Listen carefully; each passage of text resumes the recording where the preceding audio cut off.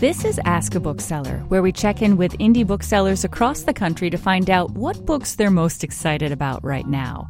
I'm Emily Bright, and this week I spoke with Sarah Dorn of The Nook in Brookings, South Dakota. Sarah recommends the nonfiction book The Boys in the Boat by Daniel James Brown.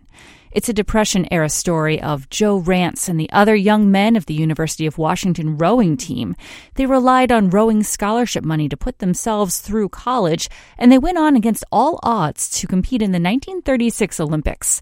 The film is now in theaters, but Sarah says there's so much more to the book. I think I read it within 2 days or something. I just really got into the story of Joe.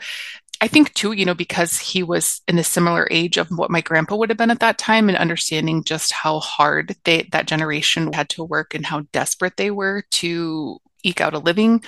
Joe was so aware of how much education would help him in his future. And the physical work that he did to make money to feed himself and to pay for college also helped him be an excellent rower, which I knew nothing about rowing, and it was really interesting to learn about that.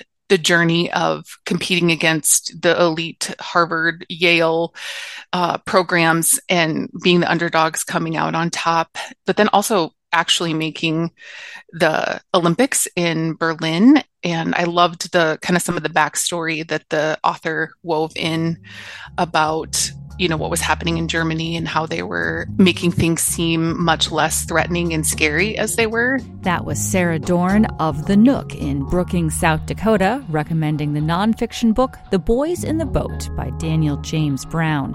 For more about this book and other great reads, go to nprnews.org.